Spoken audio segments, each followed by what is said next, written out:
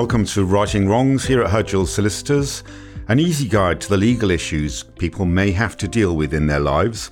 I'm Keith Phillips, and joining me is Neil Hudgell, Solicitor and Executive Chairman. Welcome, Neil. We've been discussing the Post Office Horizon scandal, recognised as the biggest miscarriage of justice in UK legal history, where more than 700 subpostmasters and mistresses were prosecuted for theft, fraud, and false accounting in their branches between 2000 and 2014. Neil, in previous episodes, we've discussed the appalling miscarriages of justice those hard-working people endured and how those convictions were eventually overturned and their sentences quashed. But the effects and the repercussions of those wrongful and malicious prosecutions are going to be felt for years to come. What's next in the story? It's obviously still very much an unfolding story. I think from the sort of narrow perspective of lawyers involved in the inquiry, criminal appeals and compensation claims, for us it's very much more of the same. You know, our mantra throughout is that client comes first, client's at the centre of all this, and we're there to manage clients' expectations and to deliver what it is that they seek. So something like this is probably quite novel to us, but we've been asked a number of times if we can articulate the journey as much as anything, just to make people aware of what it all involves. But we do shy away from the academic arguments that rage on out there. Some of the pieces that run on a regular basis, and for us, it's about getting the job done, being at the coalface, doing a lot of the work behind the scenes, and making sure people are engaged in understanding how all these schemes and other work streams that are going on unfold and how it impacts on them. So it's about clients first and foremost. The inquiry is still ongoing. How do you expect it to unfold? Well, I mean, I think that we are now in the autumn. We're well behind. I think there's been so much documented commentary on the reasons for that. One was obviously the Post Office's continuing failure to deliver on disclosure in a timely manner. So we have proceeded in many ways with one hand tied behind our backs. We've not had disclosure of all the relevant paperwork that enables us to ask all the right questions of the right witnesses. So that's a source of frustration, and it's also a source of continued mistrust for the clients, because what they say is it's Post Office up to their old tricks. Yet again, I mean, there was a hearing on disclosure very recently, and some of the reasons for non-disclosure were around the fact that historically the process of archiving was very primitive and made it very difficult for documents to be found in an ordered manner. Lots of other reasons that were offered, some without any real basis. Is my opinion on that. And there's been a number of hearings that have been addressing the adequacy of compensation and the process and the timeline for that, which again have thrown up some issues that led to Sir Win issuing an interim report before Parliament. So those have been things that have derailed the timetable. So whereas the initial intention was for the inquiry to be concluded in the course of this year, that's not going to happen. We've only just reached phase 4, which is dealing with some of the early proceedings taken by Post Office in relation to some of the subpostmasters. There's going to be an analysis of some of the specific cases. There's a long list of those cases. And then we move on to phases 5 and 6, which will start to examine policy and practice in prosecutions. And then we'll be hearing from some of the key people within Post Office. I think the overwhelming feelings from the clients at the minute is that whilst there's frustration at the delays, they don't want to sacrifice outcome with speed. So they want to see the right outcome. So if that takes into the middle part of next year or whenever that is, then so be it. But they want to lift that bonnet and see as much as they can as to who knew what when. And then the obvious thing that they want is accountability. There is a police investigation ongoing that's got eyes on the inquiry. There is a solicitor's SRA investigation ongoing that's got eyes on the inquiry. So it's about accountability. It's about people individually being held to their actions to justify what they've done. And if that at the end of that means there are individual prosecutions or professional misconduct proceedings, then so be it. It's not for us at the moment to comment on that. I think what we focus on is asking the questions, assisting counsel to the inquiry with getting to the bottom of what went on and when. So our focus is on getting through those rafts of disclosure, thousands and thousands of documents, working with our expert counsel team to be putting questions before all those witnesses that are going to be called, so that at the end of the day, our clients believe that we left no stone unturned in that quest for justice. What would the right outcomes be, though, for your clients? Accountability for those that ultimately made the decisions that led to them being prosecuted, to losing their homes, to losing their livelihoods, to losing their minds. Accountability. Understanding of who did what, why. Why were we put through this? And would you anticipate what conclusions the chairman will have to come to? No, that's not my job. I have my own personal views on where we're at, but I don't think it's really appropriate for me to express them at this stage. I've got to pay respect and deference to the fact that Sir Win Williams and his team have a huge job to do, and today I can only speak very highly of the forensic way in which the inquiry is being conducted, but equally I have to respect the fact that inquiry is ongoing. It's unhelpful and not something that I'm prepared to do, to offer any direct opinion of what I've heard so far. We have a job. We have a job to represent all those affected subpostmasters, and that job is to forensically trawl through witness statements, documents, and everything else that we've got, inform our counsel, who will then use their expertise to frame the questions of the witnesses that will be put to them. And then at the end of all that, it's for Sir Win to pull that evidence together and draw his own conclusions to what's gone on and who's responsible for what, and what those lessons are that are to be learnt going forward. Well, what are the key priorities now then for the legal team? I think, again, it's about more of the same. Keep doing the hard work, keep pushing the appeal process forward where appropriate, keep pushing the compensation schemes, keep pushing for answers in the inquiry.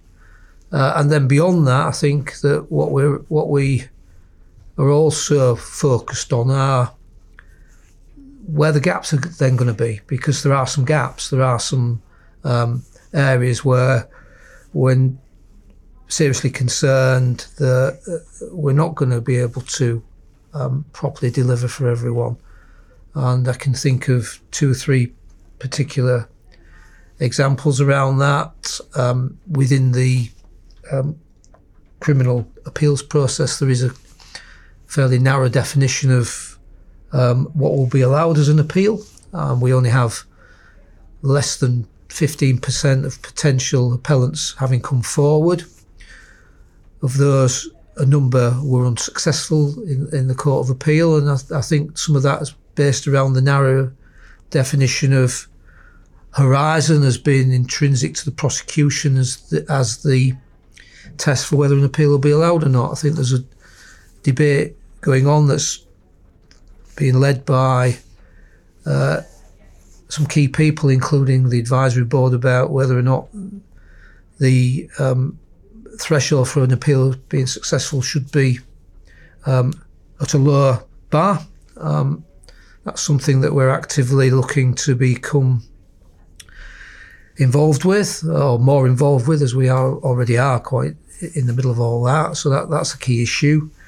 There's an issue around compensation for people beyond the subpostmasters. So at the minute, there's no right of redress for close family members, so spouses, children that were impacted by the Horizon scandal. We think that is an area that ought to be explored further. So you're saying the families of those people who were prosecuted should also be compensated as well, and the reasons why? Well, in many ways they were affected as much as the people that were prosecuted and convicted, or the ones that were prosecuted and convicted but lost their job, their security, their homes, etc.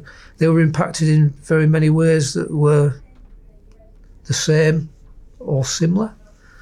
So you can imagine a sub-postmaster that's dismissed loses their home. It's the spouse is going to lose the home. The children are going to lose the home.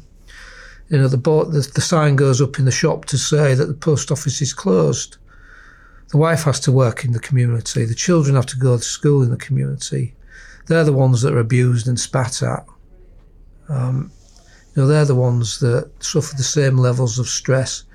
I've heard of stories of miscarriages, of self-harm, and attempts at suicide, for example. All those things are directly attributable to the behaviours of post offices that were visited on the SPM that have been taken home. Irreparable damage to family relationships is another good example. People that have been in the post office for generations, internally within family networks, labelled as thieves, people that never talk again. So the horrors of what happened to the SPMs are replicated in those loved ones that are closest to them. And as it stands, there's no direct mechanism for those people to be compensated.